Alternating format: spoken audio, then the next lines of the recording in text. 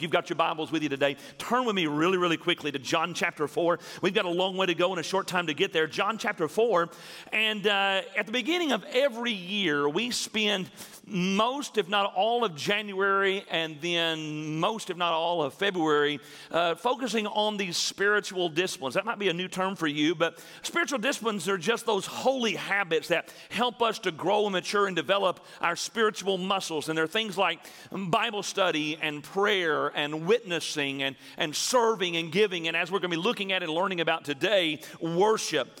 My pastor, Adrian Rogers, put it far better than I could. Dr. Rogers said, worship is the bottom line of all of life. It is life's ultimate priority, highest good, supreme duty, and maximum privilege.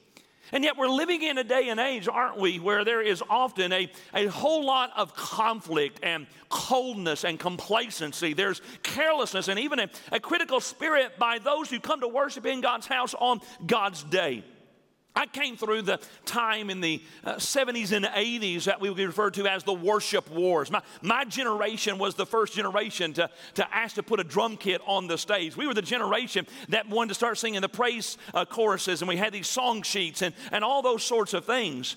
And it became a real problem in a lot of churches. Churches divided over it and fought over it, and led Dr. Elmer Towns to write a book entitled Putting an End to Worship Wars. And so people have realized that there is a problem, but so many times the solutions that people give for remedying the problem of misunderstood or misplaced worship focuses only on the externals, and very seldom does it focus on the internal and the eternal. It is more a matter of the hymnal and hands, and so very often not a matter of the heart and of heaven. And so that's why so many times the solutions that are given for the problem of worship, they center around the style of worship. Brad, we need to start singing more modern songs like my friends do over at their church across town. Pastor, we need to pull the hymnals out and start singing those good old hymns like we sang when I was growing up in the 60s and 70s. Dr. Whip, we need to put the organ back on the stage and have a reverent, respectable, formal, liturgical worship service like the church that I was raised in. We need to raise our hands and clap our hands and jump up and down and get happy in God's house. Or on the other side, we need to quit all this happy, clappy stuff, and we need to get more serious and somber in church. If we could just do all of that, then all of our problems, our worship problems, would be solved. I don't think so. I think our problems are way deeper than that. That's why this morning, as we continue in our series Forward Together, we're going to be looking at worship, and we're going to be looking at and learning from one of the, if not indeed the foundational, this is the classic, the pivotal passage on worship in all the pages of your Bible. It's John chapter 4, picking up in verse 4. I didn't do this in the other services. It was a mistake, so I'm going to remedy that right now. Would you stand to your feet? It's a long passage. I know you just sat down, and if you don't need to stand up, if you can't stand up, that's fine, but I think if you need to stretch, it's a long passage. You might go to sleep on me. I might see you. I might make the mistake. My filter may not work. I might call you out in front of everybody, and then I get in trouble, and I want to try not to do that. John chapter 4, picking up in verse 4. But he needed to go through Samaria. He needed. Why? Because that's not the short route. That's the long way around. He needed to go through Samaria. So he came to a city of Samaria, which is called Sychar, near the plot of ground that Jacob gave to his son Joseph. Now Jacob's well was there. Jesus, therefore, being wearied from his journey, sat thus by the well. It was about the 6th hour. A woman of Samaria came to draw water. Jesus said to her, "Give me a drink." For his disciples had gone away into the city to buy food. Then the woman of Samaria said to him, "How is it that you, being a Jew, ask a drink from me, a Samaritan woman? For Jews have no dealings with Samaritans." Jesus answered and said to her, "If you knew the gift of God and who it is who says to you, 'Give me a drink,' you would have asked him, and he would have given you living water."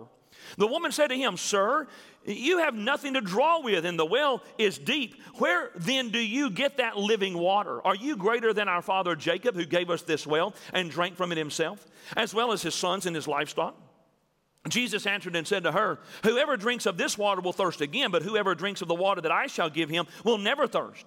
But the water that I shall give him will become in him a fountain of water springing up into everlasting life."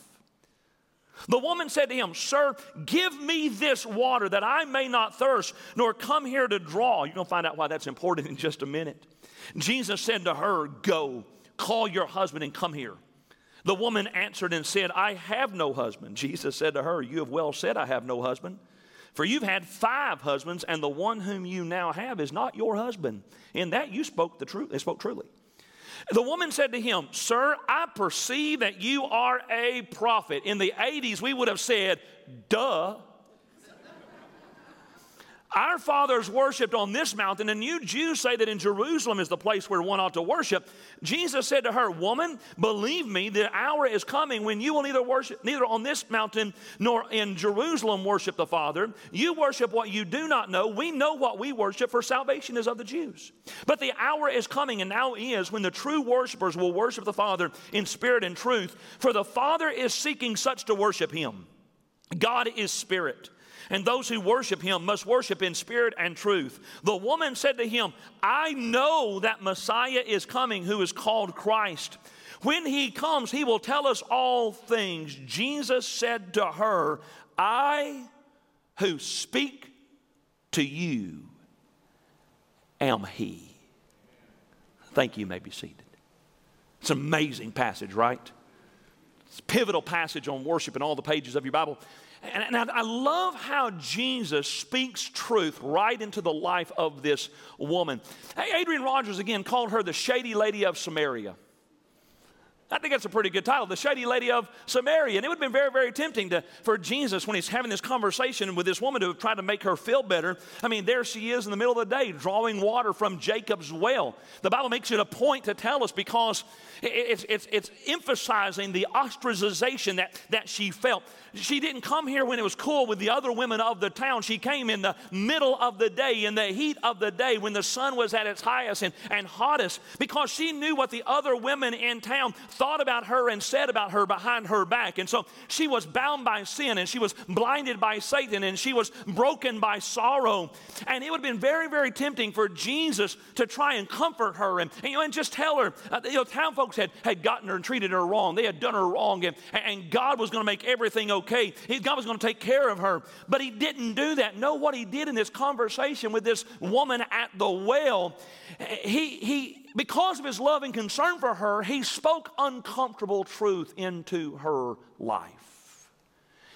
And in doing that, Jesus ends up having the most important conversation that he ever had on worship while he was here on this planet with a serial adulteress. What an amazing manifestation. What a powerful illustration of the grace and the mercy of God. Can't you just see it?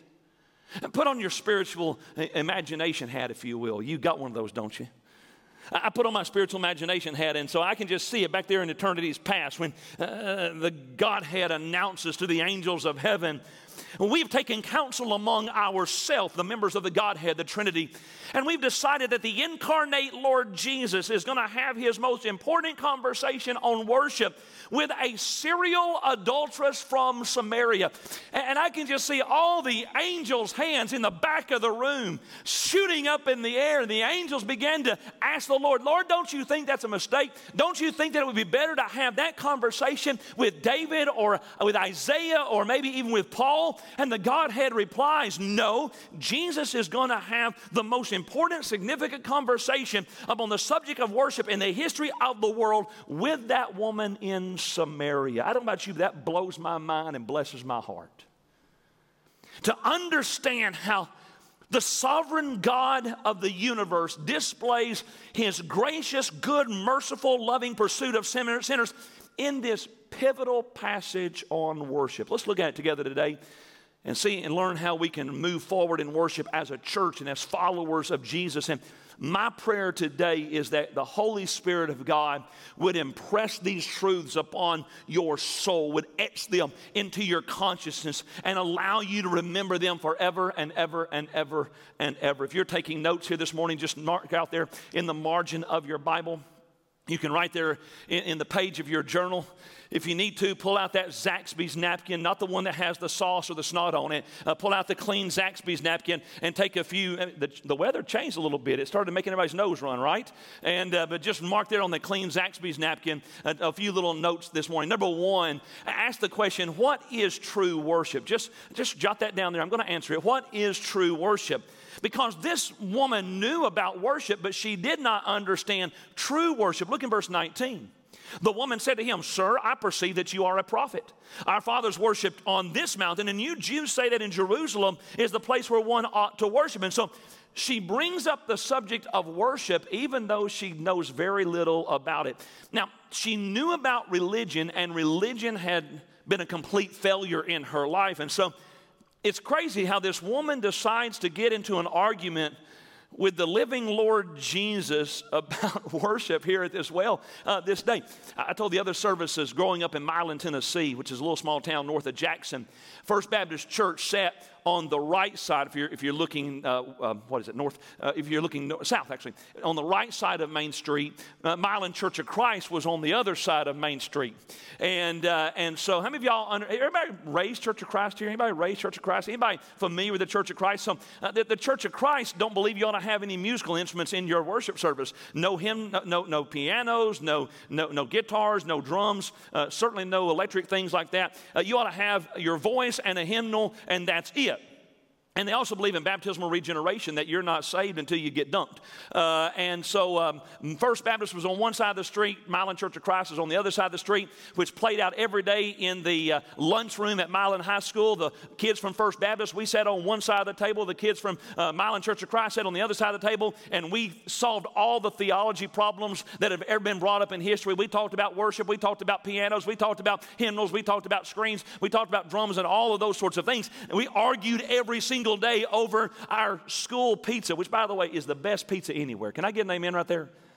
And so we would argue over school pizza that you would dip in ketchup every day, every single day, arguing there across the lunch table. That's what this woman was doing with Jesus. She said, you Jews say that the only place to worship is in Jerusalem, but we believe that our mountain is the right place to worship. So, since you're a prophet, you tell me, which is the right place to worship, Jerusalem or Samaria? And you can begin to just sense a little bit of the strain and the stress in this conversation. Why? Because for the Samaritans' worship, ignorance was bliss. Look what Jesus said in verse 22. He said, you worship what you do not know. We know what we worship, for salvation is of the Jews. See, the Samaritans were really passionate about their worship, but completely ignorant about true worship. It reminds me of some of the people I see online today in memes on social media and even some TV shows that I watch. There are people today in their worship who have a whole lot of heat but have very, very little light, because they're like this woman here and the Samaritans. They don't understand true worship. See, the Samaritans, you need to understand, the reason why they had ignorant worship is because they had rejected all but the first 5 books of the Bible. And they thought that their place and their way was the only way to worship. And again, kind of like what we see on some social media and some TV shows today. There are people who are passionate in their expressions of worship, but who are completely clueless to the essence and the experience of true worship. That's what the Samaritans have. For the Samaritans, their worship, ignorance was bliss. But then on the other hand, for the Jews, their worship was cold and dead. Jesus was talking to some religious folks one day, and he said over in Mark chapter 7, the Bible says, he answered and said to them, well did Isaiah prophesy of you hypocrites, as it is written, this people honors me with their lips, but their heart is far from me, and in vain they worship me, teaching as doctrines the commandments of men. Again, that's the way it is for a lot of folks today. On one side, you have passionate ignorance. On the other side, you have dead orthodoxy. On one side, you have heat but no light. On the other side, you have light but no heat. On one side, you have fanaticism. On the other side, you have formalism. And I'm just telling you today, it does not have to be that way. You do not have to choose between passionate heresy and dead orthodoxy. You can experience vibrant, life-changing, Spirit-filled worship. A.W. Tozer put it this way. He said, true worship, worship that is pleasing to God, radiates throughout a person's entire life. And so when you can move from the either or to the both and in regard to worship, that's when you're going to quit having to endure worship. You can actually begin to enjoy true worship. Why? Well, because again, the greatest good, the highest honor, the ultimate privilege is to worship God in spirit and in truth. That's what Jesus said to the shady lady of Samaria, picking up in verse 23. But the hour is coming, and now is, when the true worshipers will worship the Father in spirit and truth. For the Father is seeking such to worship Him. God is spirit, and those who worship Him must worship in spirit and truth. You got your Bible still out there? You got your Bible still out there? Is your app still open? Circle the word worship. Highlight the word worship there in your app. Jesus uses it here 5 times in 2 verses. That lets us know it's pretty important, all right? What does it mean? Our English word worship comes from an old Anglo-Saxon word, worth-ship. So in other words, what we worship is considered worthy. It's considered valuable. Worship deals with worth, how precious something is to you. You show me how you worship, and I'll tell you what you think of God. Warren Wiersbe said that worship is giving all that I am to all that God is. That's what worship is. And worship is more than a church service. You know, a lot of times we talk about worship, and it's just what happens in here. Worship is more than just a church service. Worship is more than just music and songs. Worship is more than candles and incense. Worship is giving all that I am to all that God is. Blaise Pascal hit the nail on the head when he said, there is a God-shaped vacuum in the heart of every person, and it can never be filled by any created thing. It can only be filled by God, made known through Jesus Christ. Did you know that man is incurably religious? Did you know that? He is. Man is going to worship something or somebody. You give him enough time, enough space, enough room, man is going to worship something or somebody. Idols of stone or gold, sports teams, family members, dreams and goals, power and influence, sex and pleasure. Man is incurably religious, and man is going to worship something or somebody. You say, well, how do I know if it's right or wrong? Watch this right here. Anything that you love more, fear more, serve more, give more, think about more, care about more than God is the idol you worship. It got quiet in here, didn't it? Anything that you love more, serve more, care, think about more than God is the idol that you worship. There's not a bigger sin than the sin of idolatry. That's why God put it first. You go back to the 10 Commandments, Exodus chapter 20, God gets started. He says, you shall have no other gods before me. You shall not make for yourself a carved image, any likeness of anything that is in heaven above, or that is in the earth beneath, or that is in the water under the earth. You shall not bow down to them nor serve them. The Greek word here for worship is the word that means to bow down. You're not supposed to do that to anybody but God. Nobody but God. So pay attention. Carved images and created icons are no substitute for real worship of the Creator God of the universe. Carved images and created icons are no substitute for real, true worship of the Creator God of this universe. And so the first question is, what is true worship? It is worshiping God in spirit and in truth. But then the second question there on your Zaxby's napkin is, well, why should we worship? Look in verse 23. Jesus said, but the hour is coming, and now is, when the true worshipers will worship the Father in spirit and truth, for the Father is seeking such to worship Him. Why do we worship? Here's the answer. Because that's what God wants. That's what the Father seeks, Jesus says. God is seeking for worshipers. Why? Well, God wants us to worship Him because it changes us. We become like what we worship. That goes for right worship and wrong worship. It's true positively and it's true negatively. Positively, the more you worship God, the more like God you'll become. Anybody here, were you raised in the country? Can I see your hands? I know you had a lot of city slickers here today, but anybody here, you were blessed to be raised in the country? Can I see your hands? See, when I was raised in the country, we didn't have gas lines run to our house. We barely had electricity. We got toilet paper about halfway through. I'm just kidding. So we didn't have propane heaters and all this. We had a fireplace insert. We had a stove insert that heated most of our house.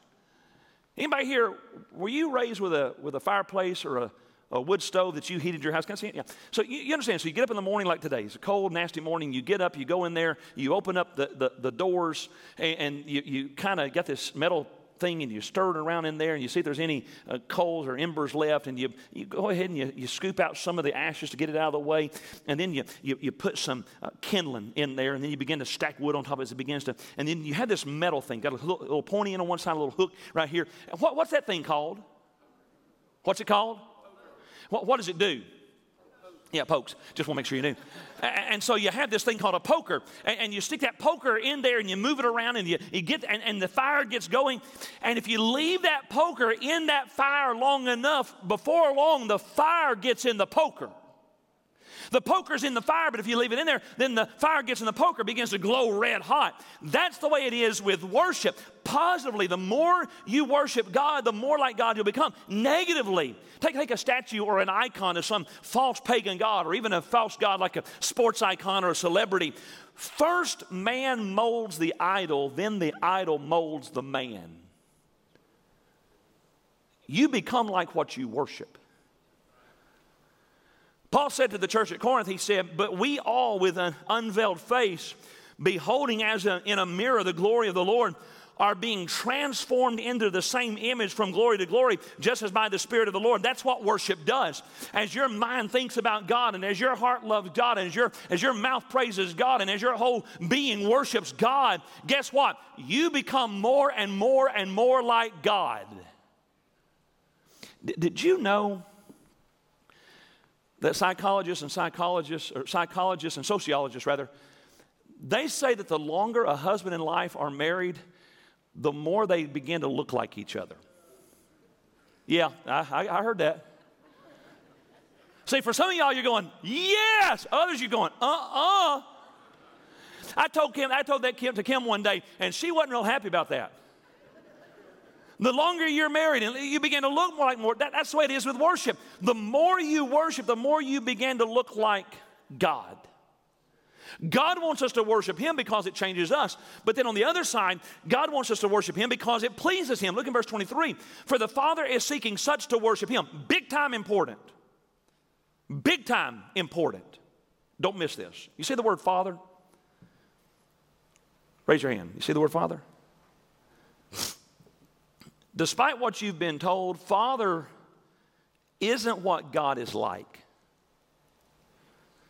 He's not like your daddy up there in heaven, keeping an eye on you like your dad used to do from the front porch when you're playing with your buddies in the yard. Father is what He is. It's not what He's like, it's what He is. And if you misunderstand the fatherhood of God, you're going to miss a main truth of the Bible. Why do I say that? Because Father was Jesus' favorite term for God in all the New Testament. He used it over 70 times in the Gospels alone. And the word in the picture of Father helps you and I to understand who He is and what He does and why He does what He does.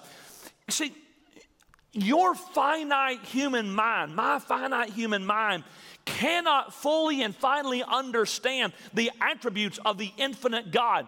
We really cannot fully understand omnipotence, omniscience, omnipresence, omnibenevolence. We really can't fully understand His eternality, His immutability, His unity, His sovereignty.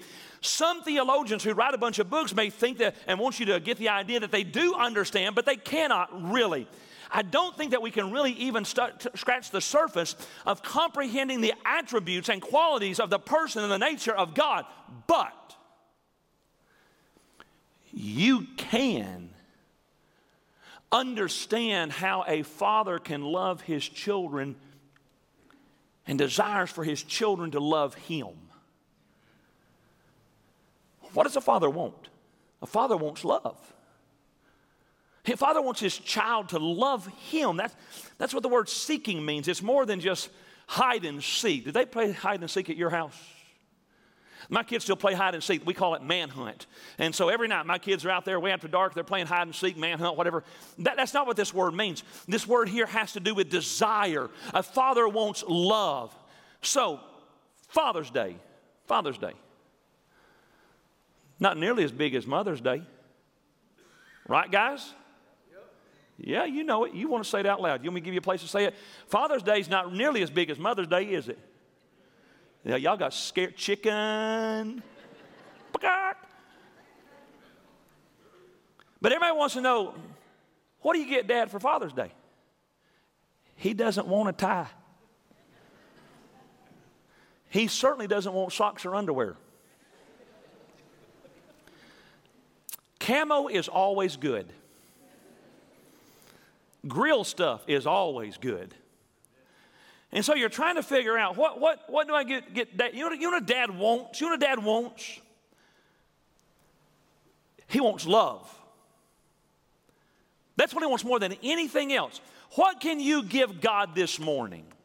You might not be able to sing like Michael W. Smith. You might not be able to sing, or rather, you might not be able to give as much money as R.G. Letourneau. You might not be able to preach like Billy Graham. You may not be able to give up your life and move to the other side of the world and serve as a missionary like Lottie Moon. But I've got some really good news for you this morning. You can love God as good or better than anybody else. And that's what God wants more than anybody else. He wants you to love Him.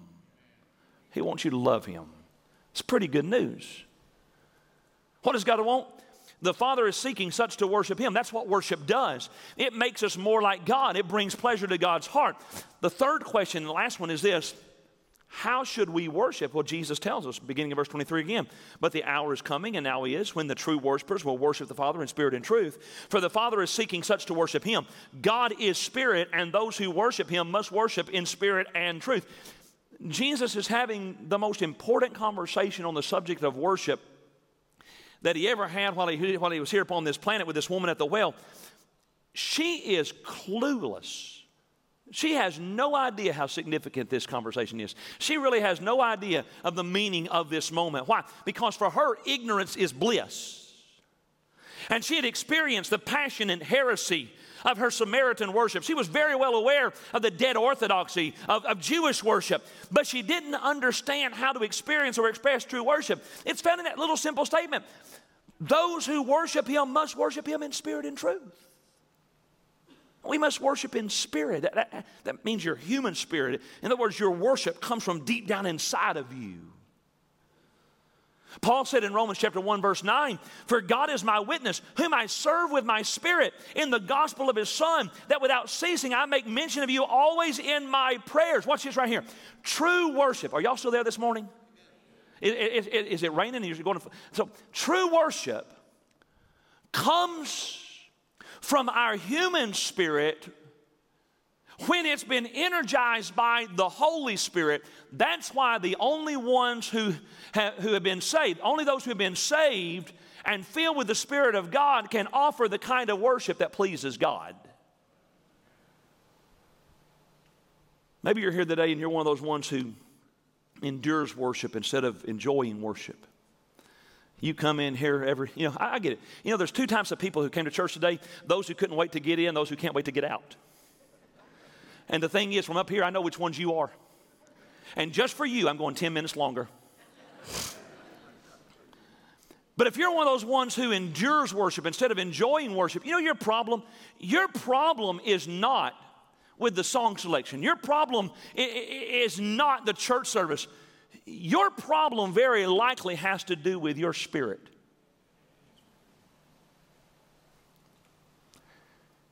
Well, I get it. We all have our likes. Did you know that I have preferences and you have preferences? Did you know that? You say, I don't have preferences, I'm right. No, you have preferences. You have preferences from everything from the type of shoes you wear to the kind of chicken you like. Chick-fil-A, Bojangles, or Zaxby's.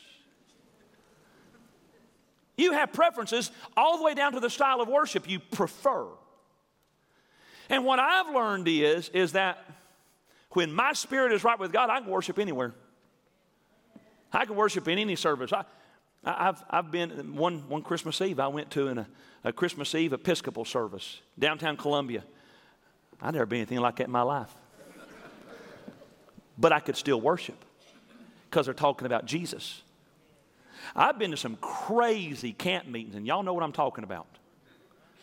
I went to a camp meeting up in the hills of North Carolina one day, and one of my former staff guys took me up there and said, you got to see this place. This camp meeting's been going on. So I went to this camp meeting. A 90-year-old man, brush arbor, 90-year-old man jumps up, grabs the beam of this brush arbor, jumps up, swings his feet up over the top of it, swings back and forth.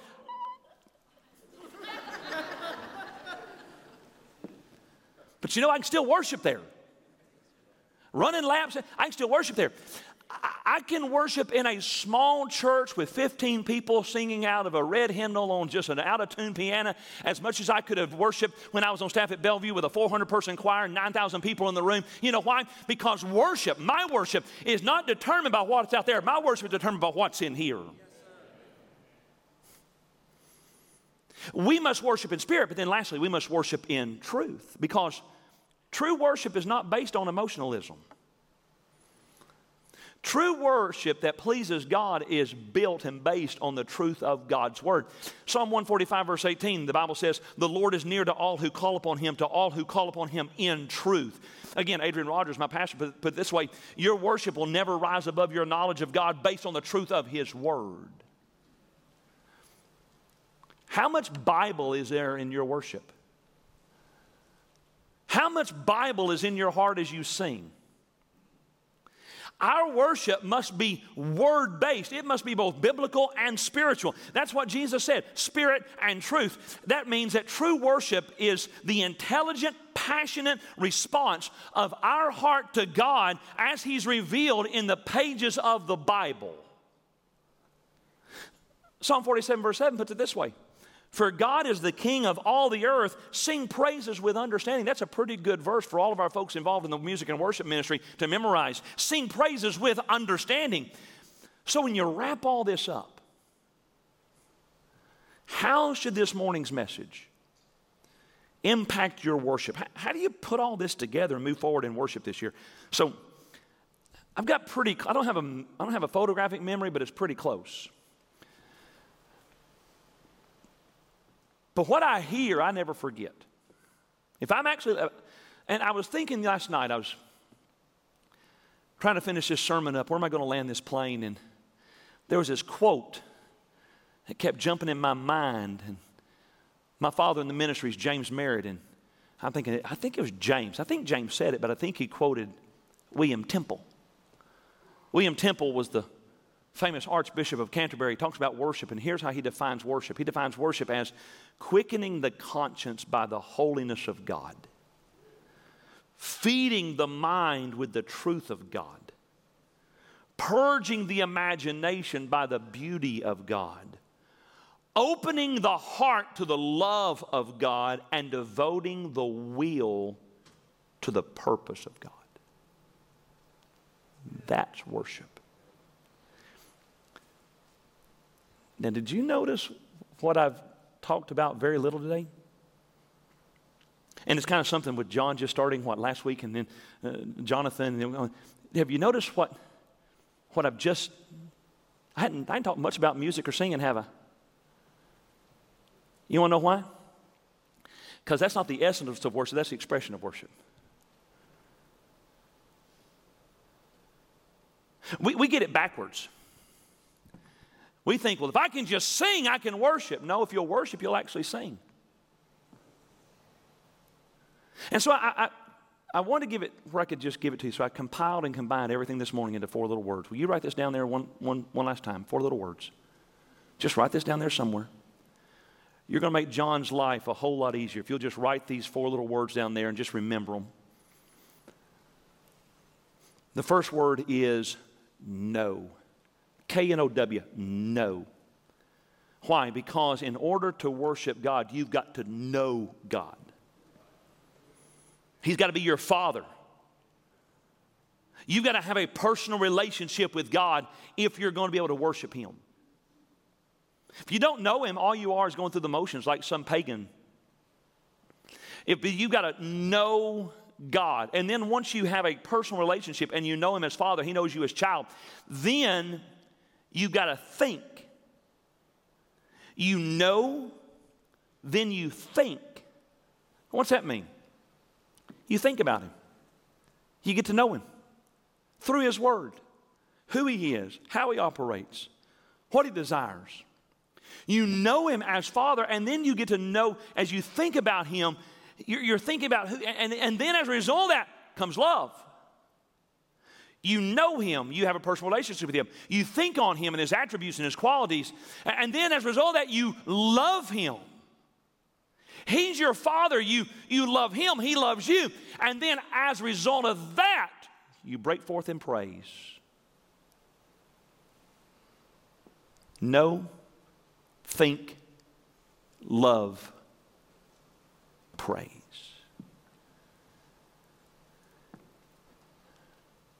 You know the way most of you guys, all of us, we wake up on Sunday mornings, it's a cold, nasty day like it was today. You've already hit your snooze button 15 times. You're already late. That's why you're in the second service today, right? You get up in a frantic rush. You're yelling and screaming at the kids, get dressed. You should have ironed this last night. Put on deodorant. Brush your teeth. Get in the car. We're going to church to worship God. You pull into the parking lot on two wheels, all the doors, boom, and all of a sudden there's an usher there, and you look, well, good morning, brother. So good to be in God's house. Yeah, we actually have it recorded on video. You just don't know it. And then you come in here hoping to try to get into the spirit of worship. It's not the way it's supposed to be, guys. Every single morning you're to get up and spend time with Him. Every single day you're supposed to spend time with Him. When you get up in the morning, you're reading, you're learning more about Him, you're spending time with Him. He wants to spend time with you. We talked about that over the last couple of weeks. And then you get up on Sunday morning and you're already singing. There's songs in your heart because you know Him, you love Him, you're thinking about Him. And when you come in here, we're not having to dig out of a hole. You're already primed and ready to go because you didn't come to worship. You brought your worship with you. I'd get to the pulpit a whole lot quicker if y'all just do that. Right?